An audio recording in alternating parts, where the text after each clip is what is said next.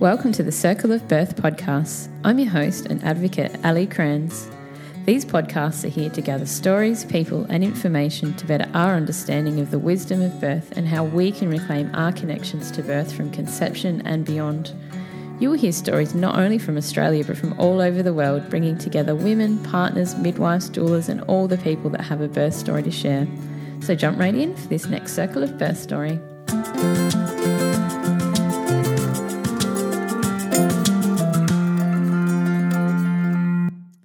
Again and again, I am just blown away by who I am talking to. I never thought that I could be filled with so much inspiration, and here enter Maryn from Indie Birth with one, or not two, but 8 birth stories. Maryn is from Arizona, and in this podcast, I highly recommend utilising the information, especially if you're a birth worker of any kind. Maryn will give a great insight into not only her own births, but that of her as a midwife and what she has created with Indie Birth and the Midwifery School. You will hear of her births that gave her lessons to stand up and speak of the unspoken in the birth community. She is a brave warrior woman, and again, if you can open your mind, you'll be utterly amazed by this woman's journey. She's a mama and she comes from true experience, birth shamanism, I'd say. So stay tuned for the next episode, as I have dedicated a segment to her birth and loss of Sable Sage, which again is a very powerful experience that Maryn learned and connected with. So with love and light, enjoy. Hi, Maryn. Welcome so much, and thank you for joining the Circle of Birth podcast. And I really, really appreciate you taking the time to come and join us on the show from Sedona, Arizona, I believe. And so Big thank you. Yeah, thank you. I'm super excited to be sharing today and just talking about birth. Exactly, yes. And I believe you have a super awesome family of 7 children, and I do. You have 8 births, though, that you would like to share with us. Yes, thanks for acknowledging that. That's always, something you kind of decide in the moment sometimes how much to share about that. But yes, 8 births, and so we'll see. They've all been, of course, amazing and special in their own ways, but we'll kind of see which ones pop to the surface here as we go. I'm not sure yet. Yeah, me neither. So let's go for it. Yeah. So start off, how old were you when you first got pregnant, and how was that for you as a person? And were you working as a midwife, and what were you doing?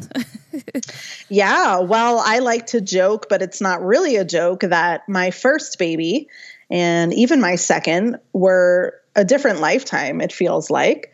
With my first, I was about 25, and I was living in New York City with my husband, and we were both musicians at the time. So what sort of music were you? So we're both classically trained. We went to the Eastman School of Music in New York, and so I played the oboe just in New York City, kind of freelance, and some exciting stuff too. And he's an organist, or was an organist, so he played at a couple of churches there. So we were not on the same paths we are now.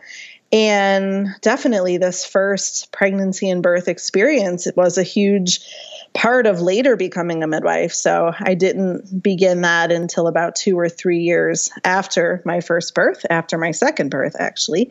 But my first birth and pregnancy were pretty mainstream. So I actually love that in a way. I love that I have done that and I can know what that's like. I'm no stranger to the mainstream birth stories that are out there. So I saw an obstetrician for my care, and it was a very uneventful pregnancy. I was young, I was healthy, there really wasn't too much going on. But of course, in hindsight, there wasn't a lot of education going on. I really didn't know anything at all.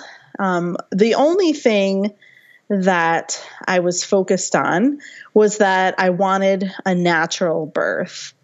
And I really have to thank my mom for that, because with my own birth and the birth of my sister, my mom was always very proud to tell us that she had natural births. So that was one thing I knew I wanted. Now, of course, I look back and the situations I chose probably weren't the best way to get that natural birth, which I soon learned. But it was really a great experience, more from a learning perspective. Not to say that I was satisfied. I wasn't. My waters opened at 37 weeks, and I went into the hospital and basically wasn't allowed to leave. And I wasn't in labor. So that was something that was really useful to realize years later, that my body hadn't screwed it up, that I just wasn't in labor yet. So I ended up being induced with Pitocin on the probably second day of being in the hospital. They were really getting tired of me because I wasn't in labor, but they wouldn't let me leave. So lots of things there that I learned. But all in all, it wasn't my fate to endure a super challenging birth. I did have a vaginal birth with my daughter, and really all was well on the surface. So it wasn't until after her birth, of course, that I started questioning things. And even though the birth experience wasn't perfect or really even natural, although I didn't have any pain relief, I did have the Pitocin, but I didn't have an epidural or anything like that. So it wasn't natural, but it wasn't completely unnatural. You know, it just kind of brought me to this place where I started reading birth stories and watching them. And I just knew there was something more. The feeling. Yeah, I didn't know what that meant, but I was, and I guess this goes without saying with 8 births, that I really wanted to be pregnant again pretty soon. Not immediately. I think she was probably over a year when I did get pregnant again. But, it was really something that came to the surface right away, I think. And that began my love affair with birth, just getting to experience it and processing it and watching how it changed me, how it changed my husband, and just kind of ready for the next adventure. So, I love telling my daughter her birth story, really. She's almost 14, and she used to get sort of offended when she was younger because she's watched all her brothers and sisters after her be born at home. And so, there's that element of she maybe missed something. But I always tell her that it was a fabulous experience, that she worked really hard. She was a very hardworking baby, and she did everything she needed to do. And really, it just taught me so much, and it set me on the path. So I'm not the least bit regretful. She was like the foundation of the person that you've become. In a sense. Yeah. Someone said something really good to me the other day about their birth journeys, and they said that the births that you have teach you the lessons. You need to have these births to become and transform the person that you are. So exactly. Yeah. And on every level, emotional, spiritual, even philosophical, I feel like I can definitely look back on her birth and understand where people are coming from. And I can also remain more unemotional than maybe I thought, in the sense of that's the environment I chose. That's the care provider I chose. And there was only a little bit of time where I think I felt resentful and angry. It was pretty soon after where it hit me, that I had choices and that I made my choice, and that really the outcome, the things I didn't like, were more reflective of the environment I chose. So, I think that's a great piece to continue to go through life with. It's a great lesson to get as a 25-year-old. So again, I was super grateful for that.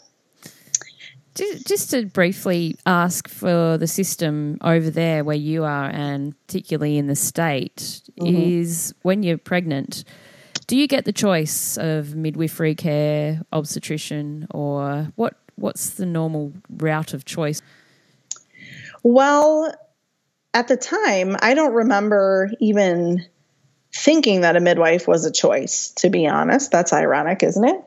I didn't realize that. So I actually went to my mom's obstetrician. He was a super old guy, which worked in my favor in the end. He was an old school kind of doctor. But I suppose I could have chosen a midwifery practice. And if I had wanted to still be at the hospital, my choices would have been a lot slimmer. And if I had wanted a midwife at a birth center, then I would have had even less choice. So yeah, those were definitely choices, as of course was home birth, but I just didn't know about those choices. Just weren't aware. Yeah, sure. Yeah, I just wasn't aware and kind of went the standard route.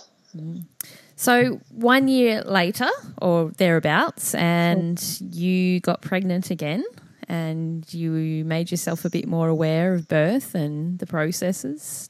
Do you want to walk us through that next? Sure. I did, although it was really at the end of my second pregnancy. So for my first, we lived in Arizona near my parents, and that had its own vibe, of course, living near parents even. And then for the second baby, we were in Chicago and, just not surrounded by friends and family. So I really wasn't aware again of my choices until very late in the pregnancy. Now, one thing I knew I wanted was a doula. I had a doula actually with my first birth, and it was amazing. She was great. I really valued her. So the second birth comes, or it's getting close. I was seeing some midwives at a hospital in Chicago. So I had made that switch, and I was feeling like they listened to me more. I felt like as I had questions and concerns, they were definitely answering them.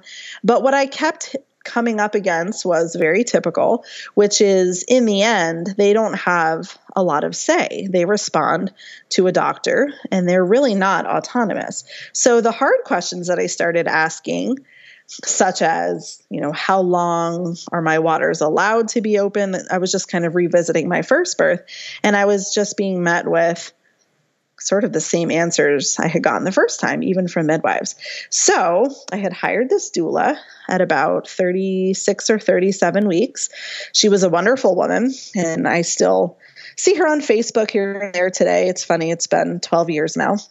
And she was just a really influential person. So we sat together for probably the last prenatal visit together, and she was going through my birth plan. Of course, I hadn't really done that the first time. Now the second time, I thought I was being all wise, and I wanted it written down, what I wanted and needed.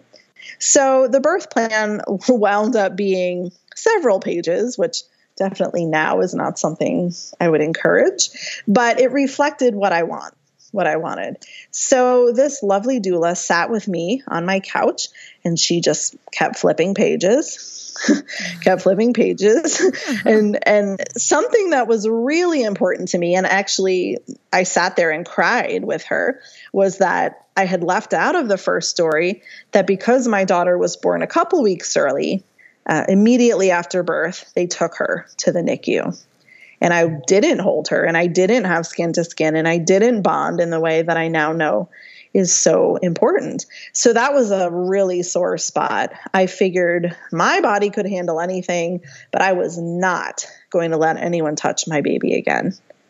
So I sat there and cried, and she was being very compassionate and listening to me cry. And then at the same time, paging through this thing I had written, and she just kind of looked at me and said, "Have you thought about having a home birth?" And that was it. That was the beginning of everything. And I hadn't, but it was so powerful. And this was a woman I really trusted. And in Chicago, in Illinois, midwives that aren't nurses are all underground. There's no legality. So it was really a blessing I had met her, because I never would have gotten names of midwives even at that late date. I wouldn't even have known where to go or who to ask. So she handed me a couple of names, and she said, whatever you want to do, here's a couple names. One's a CNM, one's a direct entry midwife. Just see what you can do. You're already almost 37 weeks. So she left, and I immediately got on the phone, made the couple of phone calls, and waited very anxiously for these midwives to call me back. And in the next week, I was very anxious. I had birthed the first time at 37 weeks, so I literally felt like I could have a baby any second, and I didn't know what my plans were. But I met with midwives, and a couple memories of that stick with me, and I think they're very telling as far as to what would happen later in life for me. So I didn't know anything about midwives. I had no idea about legal or not legal or really anything at all. I was purely choosing based on feelings and how sitting with these women made me feel. So the first woman I sat with was a CNM. And she was part of a big practice. They did do home births. And we sat in kind of a public restaurant, and she was very nervous, at least to my perception. And all I remember her really saying that stuck with me was something about having gas in the car. There wasn't a lot of like confidence emanating from her. So we left that meeting, and I said to my husband, absolutely not. Like, I just can't. That just seems wrong. He agreed. And I thought, oh, geez, if this is how it's going to be, maybe I'll just stick with the hospital. At least I've been with those people for a couple months. So, of course, it all worked out. And a couple of midwives later, I met the midwife that would attend our first home birth.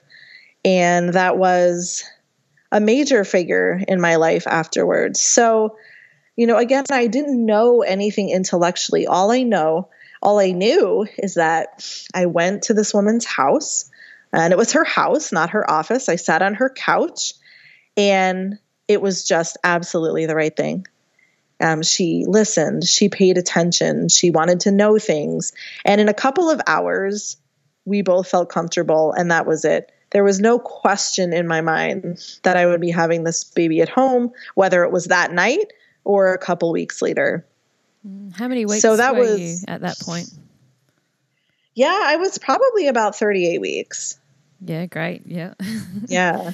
And, I remember, and this is something that as a midwife really sticks with me. It is so powerful, the words we say to women.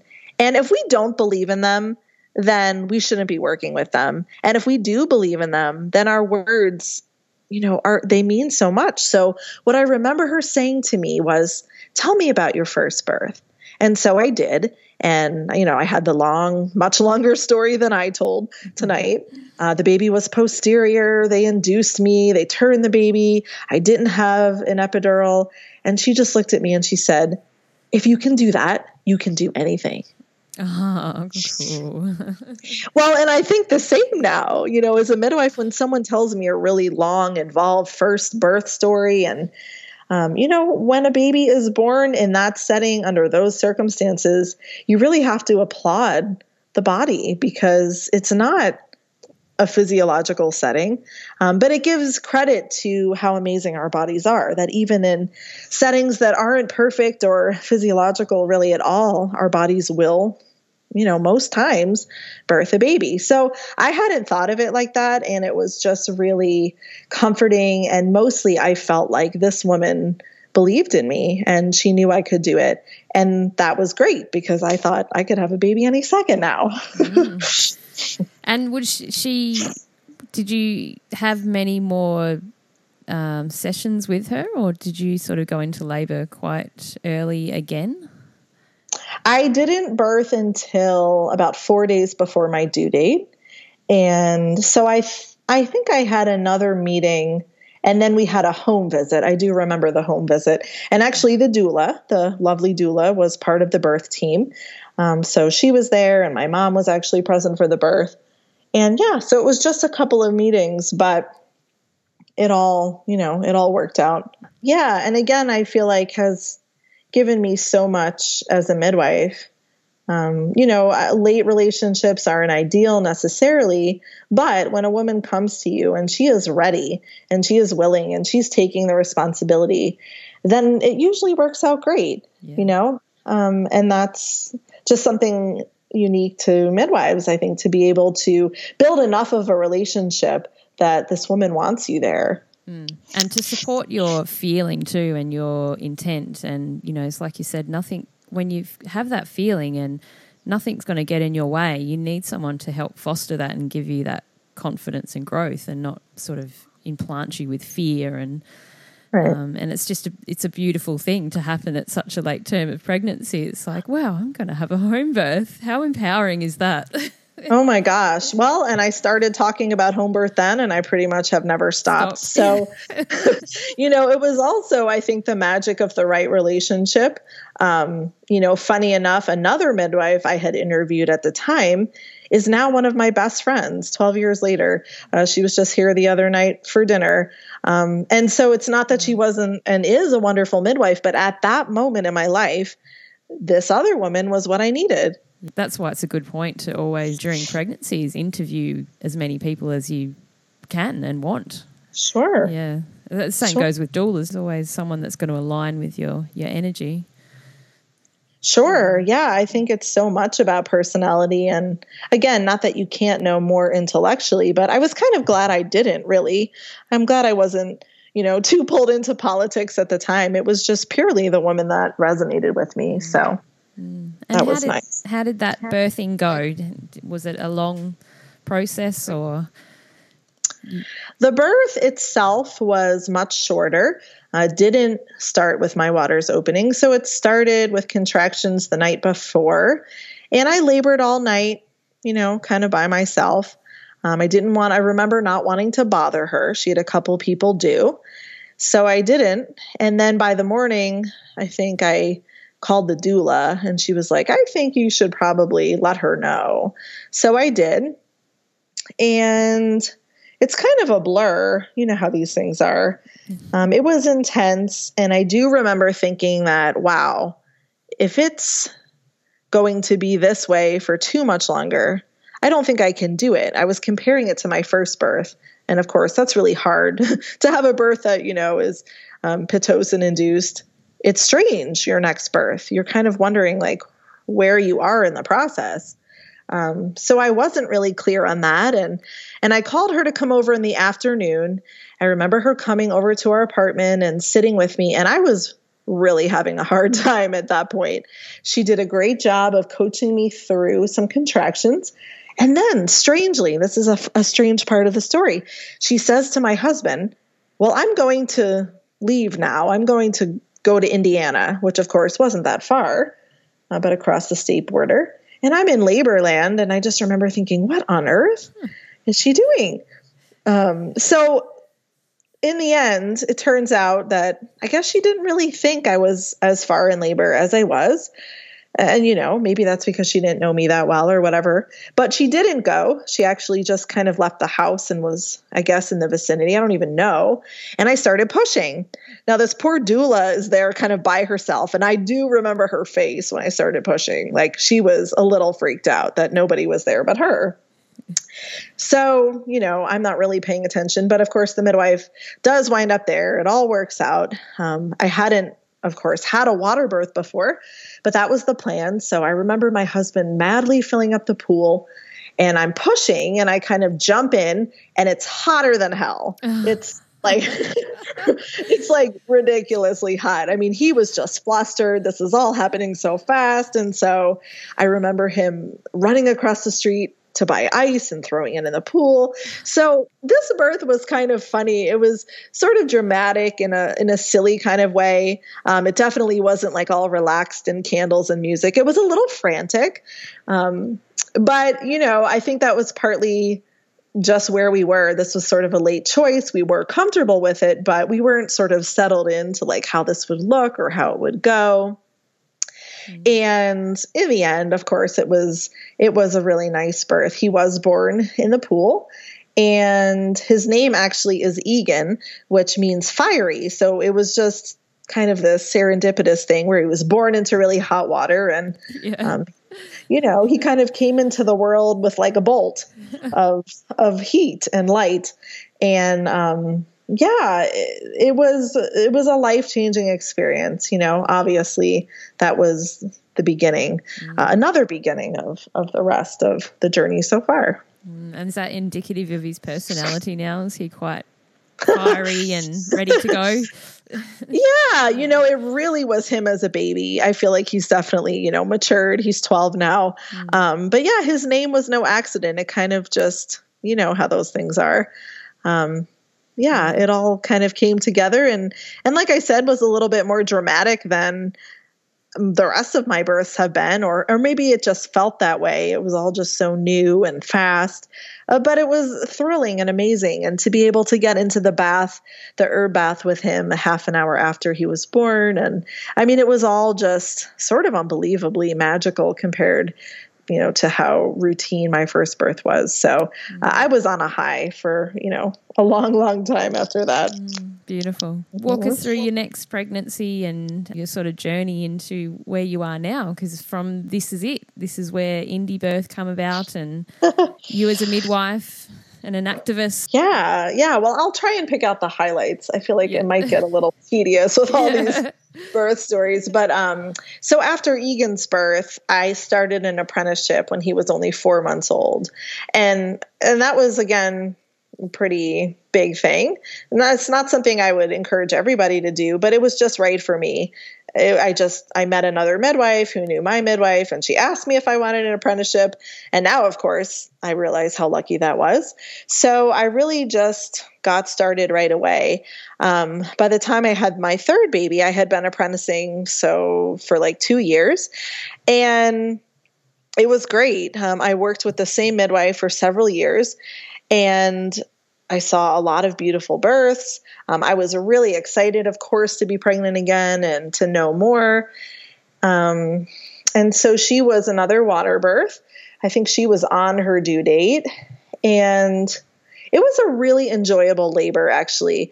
So my first 2 labors, I didn't really make it super obvious, but those babies were posterior for all of my labor, really. I don't know. They must just have turned at the end. So I was pretty obsessed with that, my third pregnancy, especially as a student. What can I do to not have that happen again? And what does normal labor feel like? And seeing women, of course, all these women have babies, and it looked sort of easier than it had felt for me. So my third labor was magical in that regard. I didn't have a posterior baby, and it was the first time I felt labor in probably where most people feel it, like in the front of their bodies, So I remember smiling through her labor, and it was hard, but it wasn't unbearable. Like I felt, that parts of my first 2 were. So, it wasn't terribly long, but maybe not that much shorter than the others. It just was more comfortable. And so, she was born into the pool. It was pretty uneventful. Something that came up for that birth, though, that has influenced me, and this is more of a technical thing, I guess, is that I remember the pool being really bloody. In fact, I even have pictures. And I remember the 2 midwives that I was apprenticing with were there, of course, and they were kind of giving each other the look. So is she okay? Is she bleeding too much?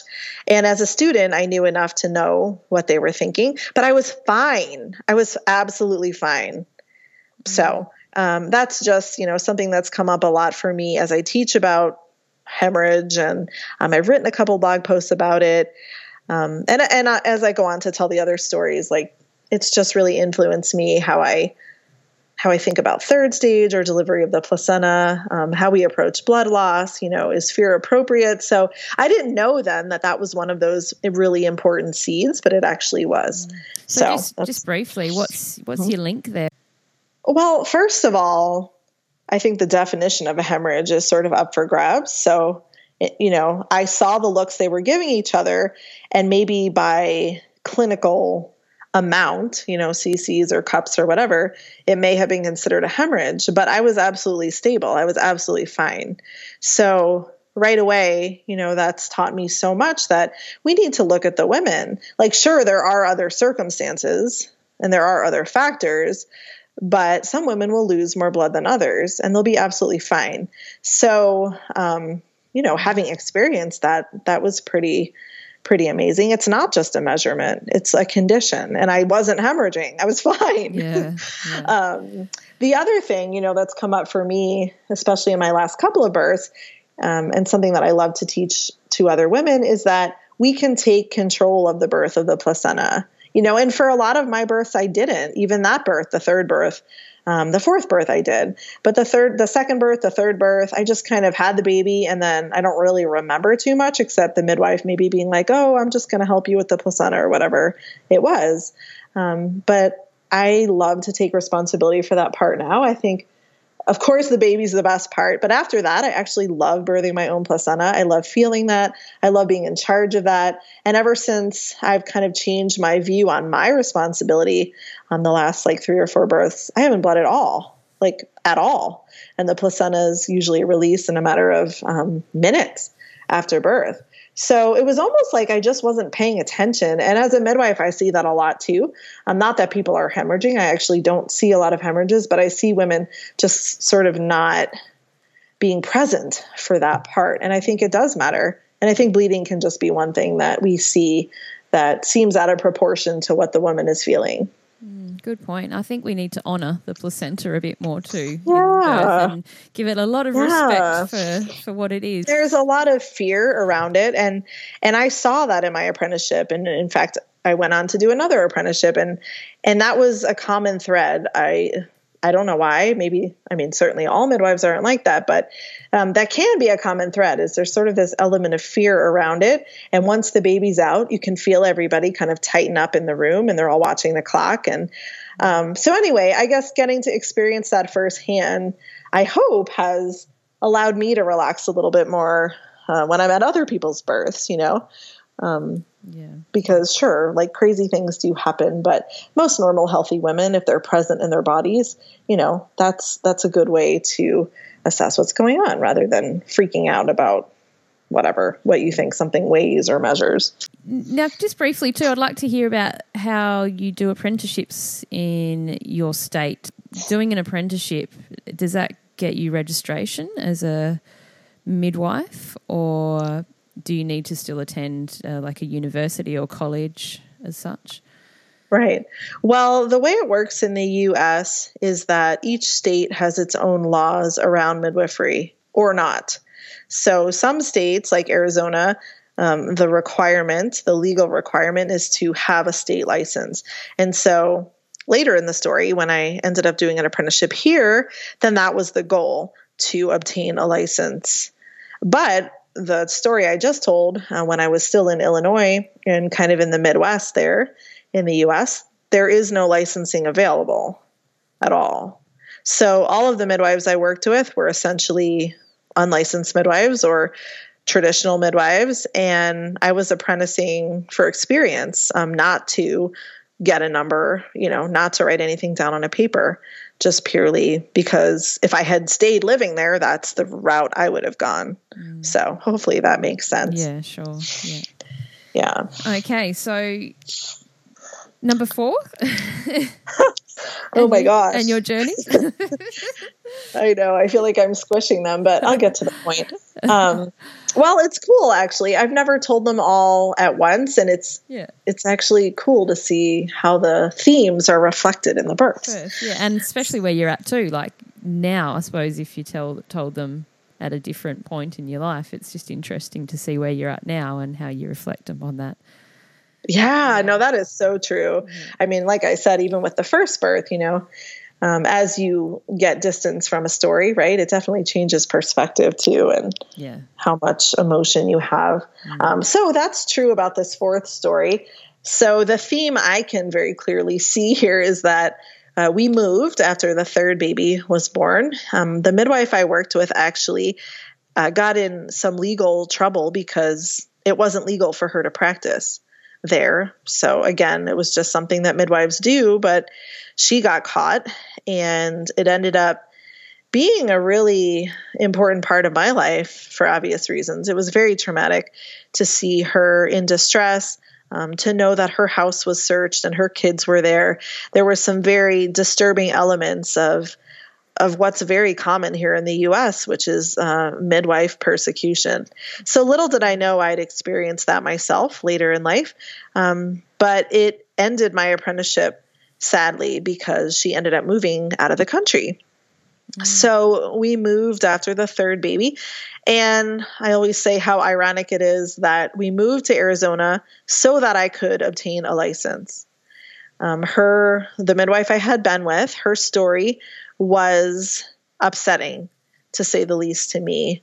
And I think as a younger midwife, and many of them right now, that's one of the major fears of becoming a midwife, of entering midwifery at all in many places in the world, is that they will get in trouble. They will be persecuted.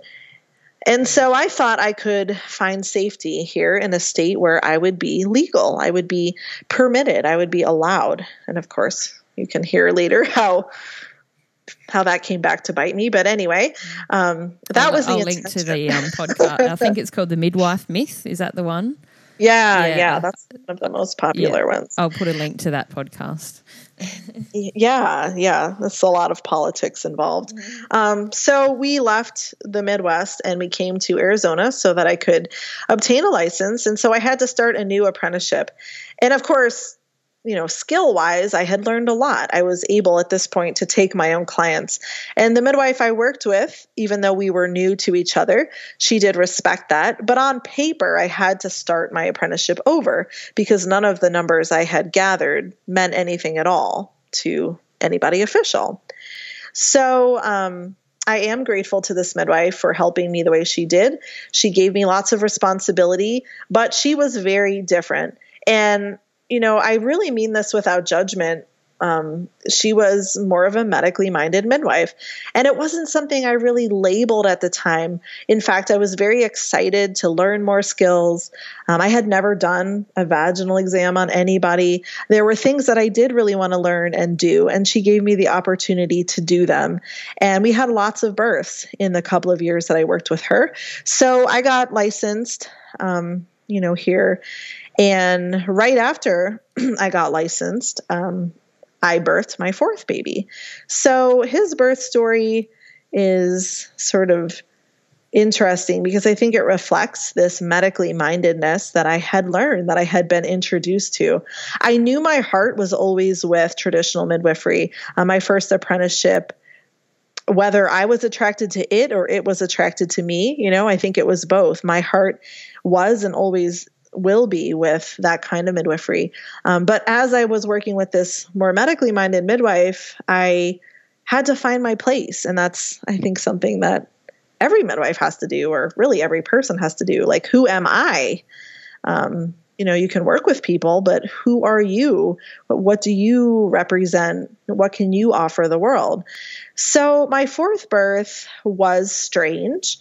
My pregnancy was strange. I can't explain it other than that.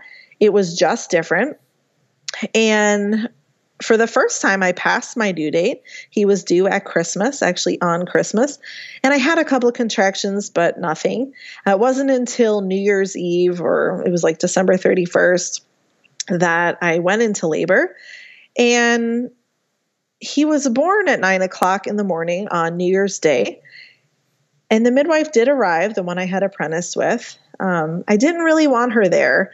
And that was a very hard thing for me. My heart really wanted to be alone, but she thought birth was dangerous. And she told me many times that that was stupid and that why would I want to be alone? And right before I had birthed myself, I think 2 weeks before, I had attended a birth with her. That was sort of scary. And that's not something I would recommend people doing before they have a baby, but that was my life. So I kind of had these things going on where I wasn't quite settled in my birth choice. I was increasingly knowledgeable and confident, but yet I had put myself in a situation where I wasn't comfortable. And I was essentially inviting someone into my birth that, although I loved on some level, didn't really have the exact same philosophy about birth with. So lo and behold, my baby was born at 9 o'clock in the morning, and he came out not breathing at all. Like, he was essentially just not even alive for a couple of minutes. And I remember just like being in the moment and kind of looking at him and being like, okay, is this really happening? But I was the mom, she was there. I wasn't the midwife. And I just kind of let her take over. Just cut his cord and did all kinds of stuff that I probably wouldn't have given approval of. But here's my baby laying there white and floppy and not breathing at all. So sort of side story, we called 911. They arrived. I delivered my own placenta in that minute. I was just very determined that I was going to have to be fine. He was going to have to go somewhere. And by the time the EMS arrived, he was responding. He was. We lived in a really rural place, however, and fear was all I could feel in the room. And the midwife herself stood in the corner and she said to me something like, she wanted nothing to do with us. I know that sounds really harsh. She may have said it nicer than that, but there was this feeling of she was not supportive. She really didn't want to be responsible in any way. She was sort of angry that I hadn't had oxygen out or whatever the heck she had thought she needed. It was this very strange personal dynamic, but again, not really surprising in the end. So we decided to airlift the baby to the nearest hospital, which was really our only option in this rural place. And when we got up on the helicopter, he squeezed my finger and I knew he was fine.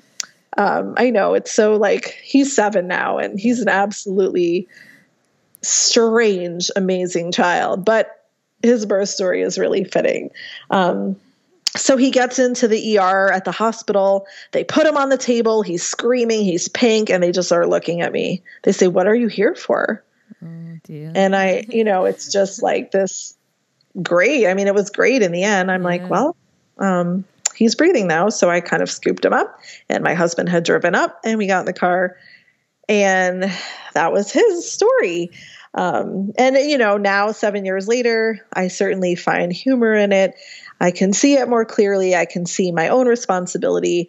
I don't blame anybody. That's just his story. Yeah. But it was very traumatic. It was very traumatic as a student in a small community. I felt like there was gossip about it. And did you hear about this baby that people have all kinds of stories they tell, right? In those scenarios. And most of all, it destroyed the relationship I had with this midwife. And that's something to this day, I'm not quite sure she's aware of because we don't speak anymore. But that was something for me that was the end. That was absolutely the end. I just keep going back to that feeling where you felt strange. Yeah. So you obviously knew something was going to happen there and a big shift or it obviously needed to happen.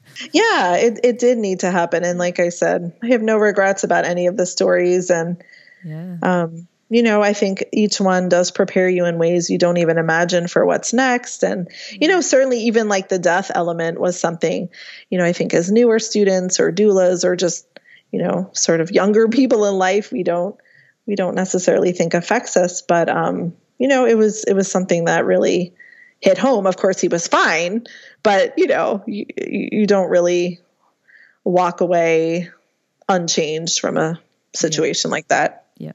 So then what are we up to? Number 5 next. I'm enjoying this. Number 5, not to shortchange my daughter, Belgium. She's the sweetest little girl in the world, but her birth and her pregnancy were a rebound in the best sort of sense that is possible. So Rune, who's my 4th baby, he, again, I mentioned he's a very different child, he's just a different child. He was a very different baby than I had ever had. He was extremely quiet and slept a lot and sucked his thumb and didn't seem to want a whole lot from me. So I was pregnant again by the time he was 7 months old. And I knew that this would happen. I had dreams and just sort of that sense that there was this girl that essentially was his twin, but that they weren't obviously, actual twins, but that in spirit they were twins and that she would come very close. And she actually asked permission of me at one point, and I gave it to her, and I was pregnant like literally the next day. Wow, I love those stories. So awesome. Oh my gosh. So it was an absolutely blissful pregnancy. I was on my own at that point, practicing as a midwife, and I was just busy. I was busy with other people and other people's births, and she is the sweetest of children. And that's how her pregnancy was. It was just easy and blissful, and there was nothing to worry about. And it was almost like, I say rebound because after Rune's birth, I just was fearless in this different way. I just felt like I'm not in charge of this anyway, so I might as well just enjoy it. Which I think is really true. Yeah, it was sort of like a surrendering process that happened with that one, and a lot of let go. Yeah. I mean, I really did. Like, even with Rune, all four of the first four, I had done a more formal prenatal care, even with a midwife. And then with the fifth, again, it was just surrender. I thought, I know how to do this. My body knows how to do this. I'm just not going to worry about anything. And so I didn't. I don't think I did one prenatal skill of any kind, other than just for fun, maybe listening to her. And so her birth, she was born about a week early, which was unexpected. I had been out the day before on my prenatal day, very, very busy. And I stopped at the store and I thought to buy some blue pads. I don't know what you guys call them there. You know what I mean? Like the absorbent. Oh, okay. Pads. Yep. Yeah. So that was strange because I still wasn't due for another week, but I brought them home. And then the next morning, trying to think, I think it just started with contractions. And I just labored all day very easily. I remember going out to lunch with the other kids and my husband, and it was just nice. By about 7:00 in the evening, my husband was putting the younger ones to bed, and the labor really kicked in. I called one of my midwife friends that was coming, and she made it by 15 minutes. And that was just pretty easy and fast. Wow. Yeah. Just to interject here before we get to the next three stories, how were you as a mum and, being a midwife and doing what you're doing? How's the dynamics of that? How did that go? Was it a full house and lots going on all the time? How do you do it? Well, it's more that way now because the kids are older. Yeah. There's more of them and we live more, in a central location now. But then we were still kind of rural. The kids were younger. So it really wasn't crazy. A memory I have of that birth, though, that I think is really cute is my son Egan, who was the first home birth. He was very composed, more of a midwife than really anybody else. And he kind of got the birth pool ready. He was laying out the blue pads. He was very calm. And that was just a cute memory because he was probably about 5 or so. That's awesome. Has he witnessed all the births?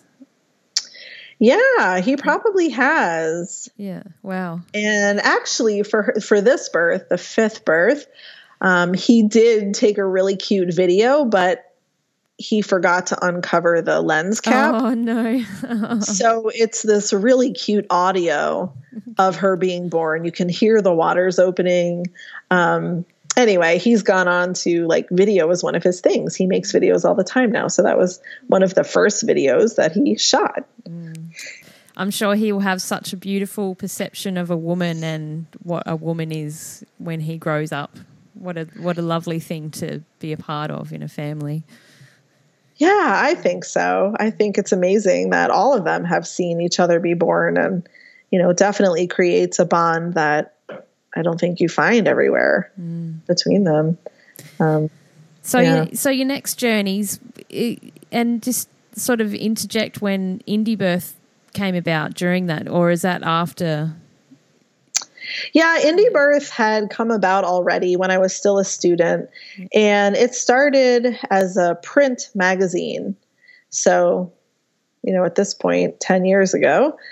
So I was a student. I was looking for ways to connect the community. I was a birth nerd. I wanted to talk about birth all the time. So this was the project I had created. So I was writing articles. I was getting other submissions from local practitioners. And again, creating this actual magazine that people could hold. So that's how Indie Birth started. It went online probably around this time of my fourth or fifth birth, but it wasn't very well known. We weren't very focused. So I think natural birth was the generality of it all, which just isn't, in my opinion, very interesting. I mean, there's lots of sites that do that, and there's just sort of like too much information. So we just weren't focused. We didn't really have an audience. We didn't really have a message. We just kind of had a site with birth stories. That was sort of the extent of it.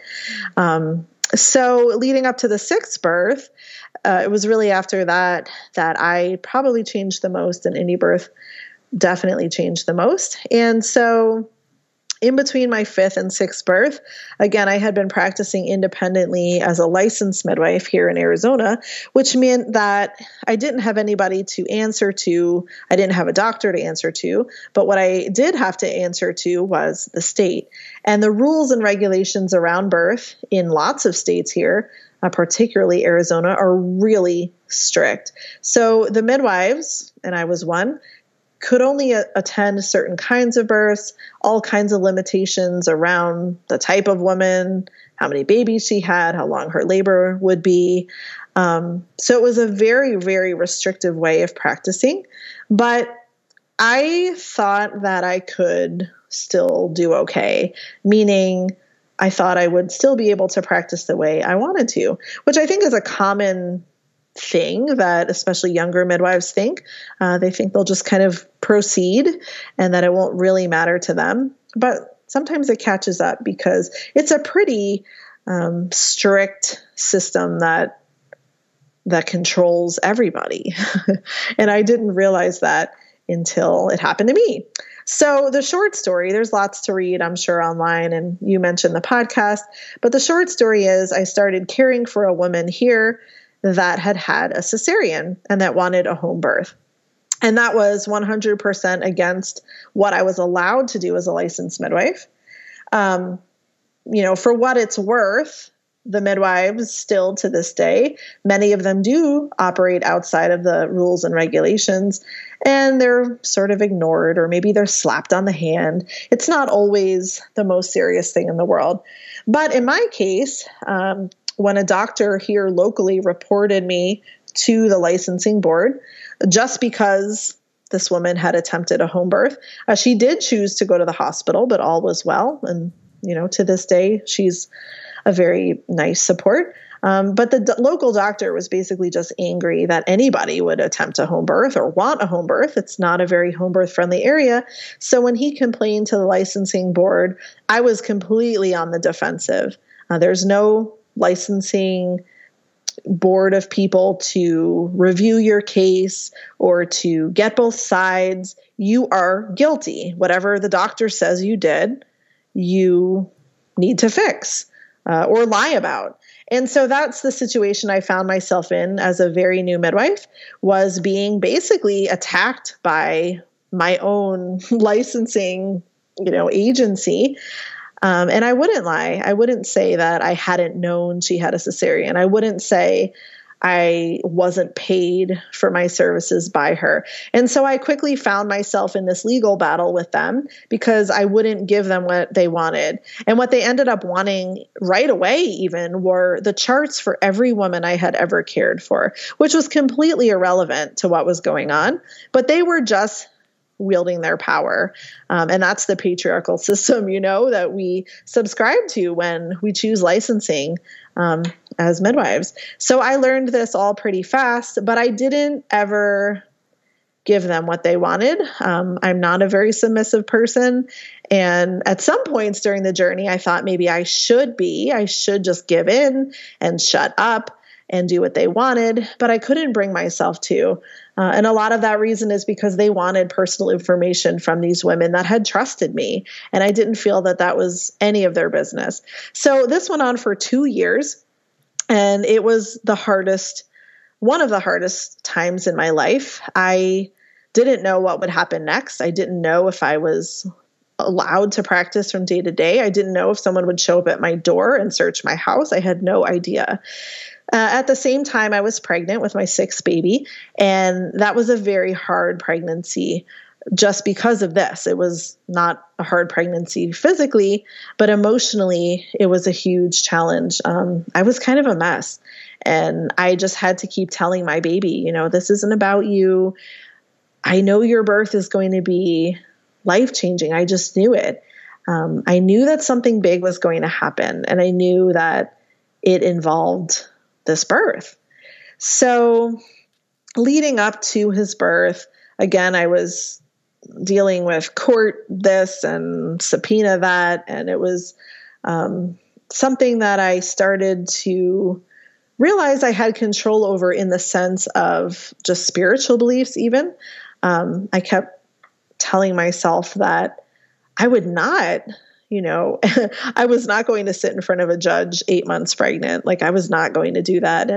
And so I kept focusing on the positive, that I'm not going to be a victim to this. Something great is going to come out of this. And sure enough, the court date never happened. They ended up wanting to settle with me. And it wasn't until after his birth that I gave them my final answer, which was I had no intention of settling with them ever. I didn't want anything to do with them after my birth.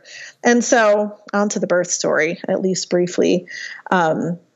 His name is True, and True's birth was really the story of indie birth becoming what I think it represents today, which is someone who is looking inside of themselves for what they need, even when it's hard, even when everybody else thinks they know better.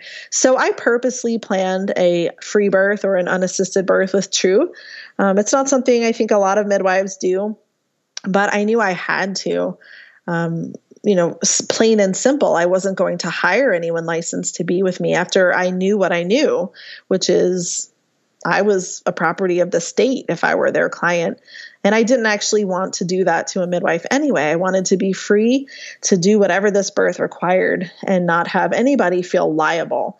So there was that. And then there was also this element that I had been building up to an unassisted birth for years. Like I said, with my 4th baby, it was very much in my heart to not have somebody there telling me what to do. So by the time I got to the 6th baby, it was time. And it wasn't easy. It was something I struggled with. I did have lots of fears. I had specific fears about things I had seen or learned about. I had general fears, but this baby kept going with me. He was very strong, and I knew that he knew already how this would change us.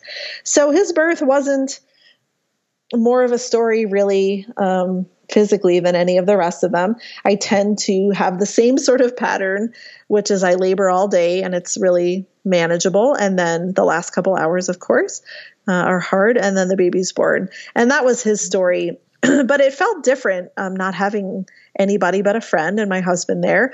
It was really raw. It was really a chance for me to be with myself and to acknowledge my fears about everything I had been through, even birth. And I knew that I was the only one responsible. I wasn't looking for anyone to save me.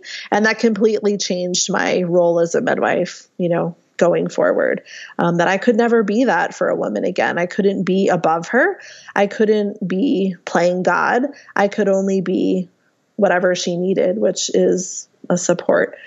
So his birth was amazing. And I'm lucky to have captured such amazing photos from a professional photographer that was a good friend at the time. So I have this amazing documentation of this transformation.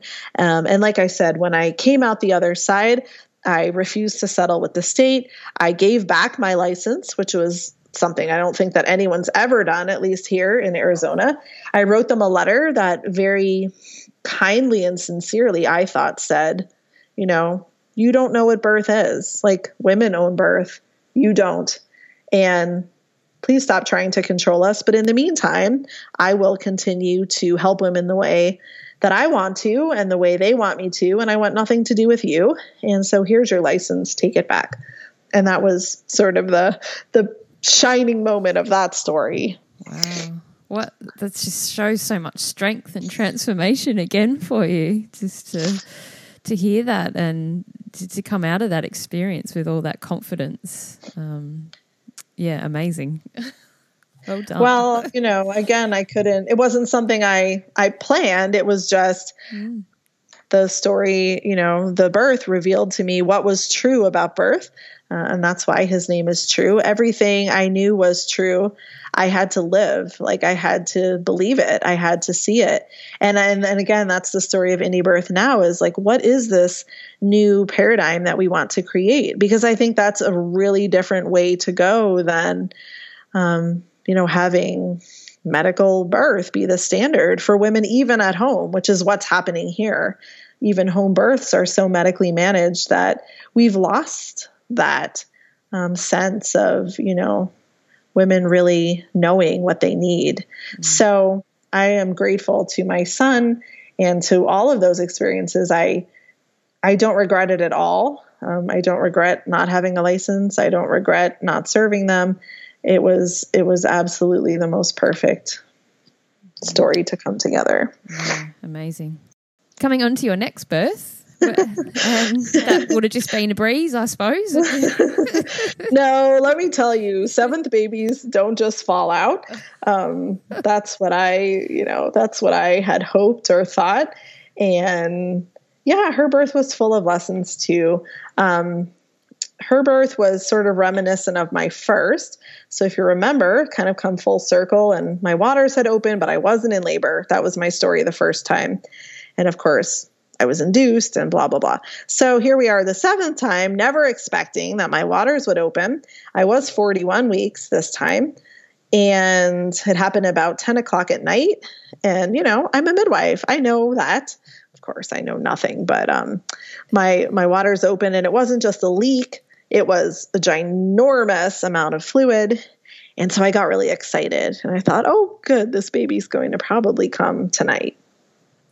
So I got all my stuff out, and I called my friend, and then I waited, and my husband went to bed, and I waited, and I had contractions for the next 24 hours that were very intense and fairly close together, and didn't produce a baby until, after the 24-hour mark. So it was really hard. I spent the next 24 hours just home, of course. Again, I was in labor, but my body wasn't ready to birth this baby yet. And I was pretty whiny. I was pretty upset about it. I just cried a lot in my room and called all the midwife friends I had and cried to them. And everybody said the same thing, which is what I would have said to anybody too, which is just relax. It'll happen, eat, drink, just chill out. There's nothing you can do to make it go faster. But it is different when you're in that scenario yourself. So 24 hours passed, which I never thought would happen with a seventh baby. And I just tried to go about my day, even though I was miserable. I went downstairs into our home. I was going to take a bath, and I thought to myself, and this is really a ridiculous thought, which shows that I was somewhere in the labor process. I thought to myself, I'll take a bath, and if this baby is not getting ready to come, maybe I should go to the hospital. Just completely irrational, but that's what I was thinking. So I went downstairs, I took the bath, and as I was kind of getting out, I felt a little pressure.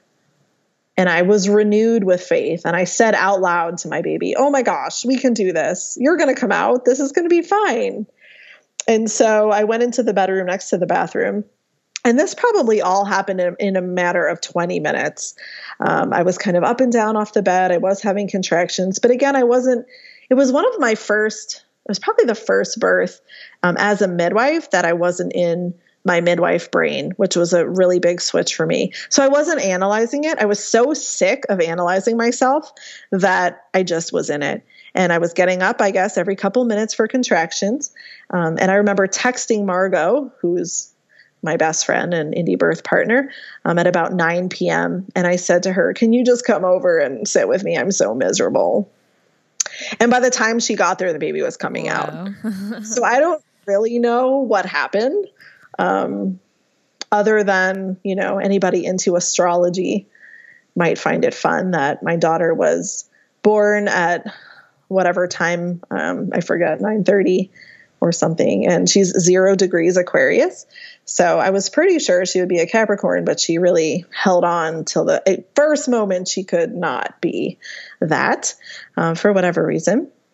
And yeah, it was, sort of like strange and cool and frustrating and lots of things I hadn't experienced before. Wow. It's just really interesting too. I was going to ask during that point whether you had your midwife hat on, but it seems you took it off, which is interesting. Yeah, I was pretty pleased with myself in a way, but it wasn't intentional. It was just, I was so done. Yeah. I was so done thinking about it. I was so done talking about it. And yeah, I mean, that's how women in labor get. Like they're just going to lay down until the baby decides to come out. So it was really a great birth in hindsight. It was difficult, but it was fun.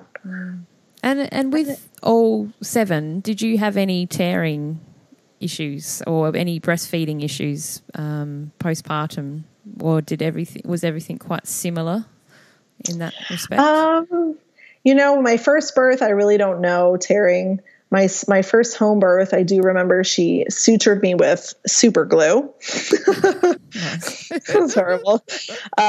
My third birth, of course, I was with my preceptor person, and she did give me a couple sutures. I don't know that they were needed. I think she just wanted to probably practice. It's what I saw a lot of. And in my subsequent births, I've probably had what I would guess is the same minor tear that just opens up every time and heals every time. And I've not done anything major about it since. I think being in intuitive positions, of course, no one's ever telling me, and catching my own babies, I think you have the best shot, at least, not that weird things can't happen, but the best shot of not doing any major damage. And one thing I wanted to add too, that I just thought of, with the 7th baby, was my daughter, who was the first birth. I was really miserable all day. I was upset and I had doubts, and she came into my room and she wrote on my wall in some kind of marker, "You can do it, Mom." Awesome. And it was so cute. Well, because that was her story in a way. Like no one was patient enough to wait for her to come out. So it was this really healing experience where, I kind of got to relive that and do it a different way. And that felt really powerful to kind of rewrite that story a little bit. Not that I wanted to rewrite hers, but you know what I mean. Yeah, certainly. Yeah, definitely. Thank you so much. Do you have any final words of wisdom that you can share with people? Oh, dear. Take us out with a big one-liner. Well, birth and life are journeys. They do teach us what we need. And so I think just, extracting your own wisdom from your own stories. And, I think a common thing in the mainstream world, especially with women, is to beat themselves up about this birth or that birth. And it could have been this way and it could have been perfect and it wasn't. And really they are all perfect. We can grow and learn as people and, do the best we can with that. But I do believe these babies come with their lessons, and we're all here to learn. If we weren't, we would be someplace else. Yeah, exactly. And I do love the work of indie birth, and I'm since I stumbled across, I don't even know how, but I've just really resonated with a lot of things, and especially us taking responsibility. I think that's the biggest thing that comes out of it for me, is being responsible for our bodies and our health and our births. Yes, I agree. Yeah. And yes, thank you.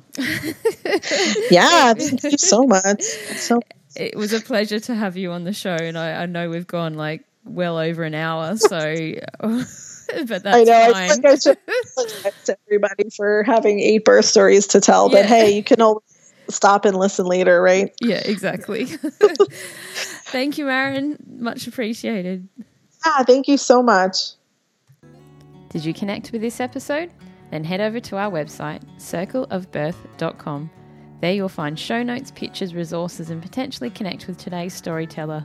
Don't forget to sign up to be updated with new empowering episodes and content. Help the show grow by contributing a tip in the jar to make sure we can continue to better the podcast and connect more and more to the wisdom of birth and each other. Hey, and don't forget the iTunes rating. This has been another episode of the Birth Share Project. We breathe, we birth, we empower.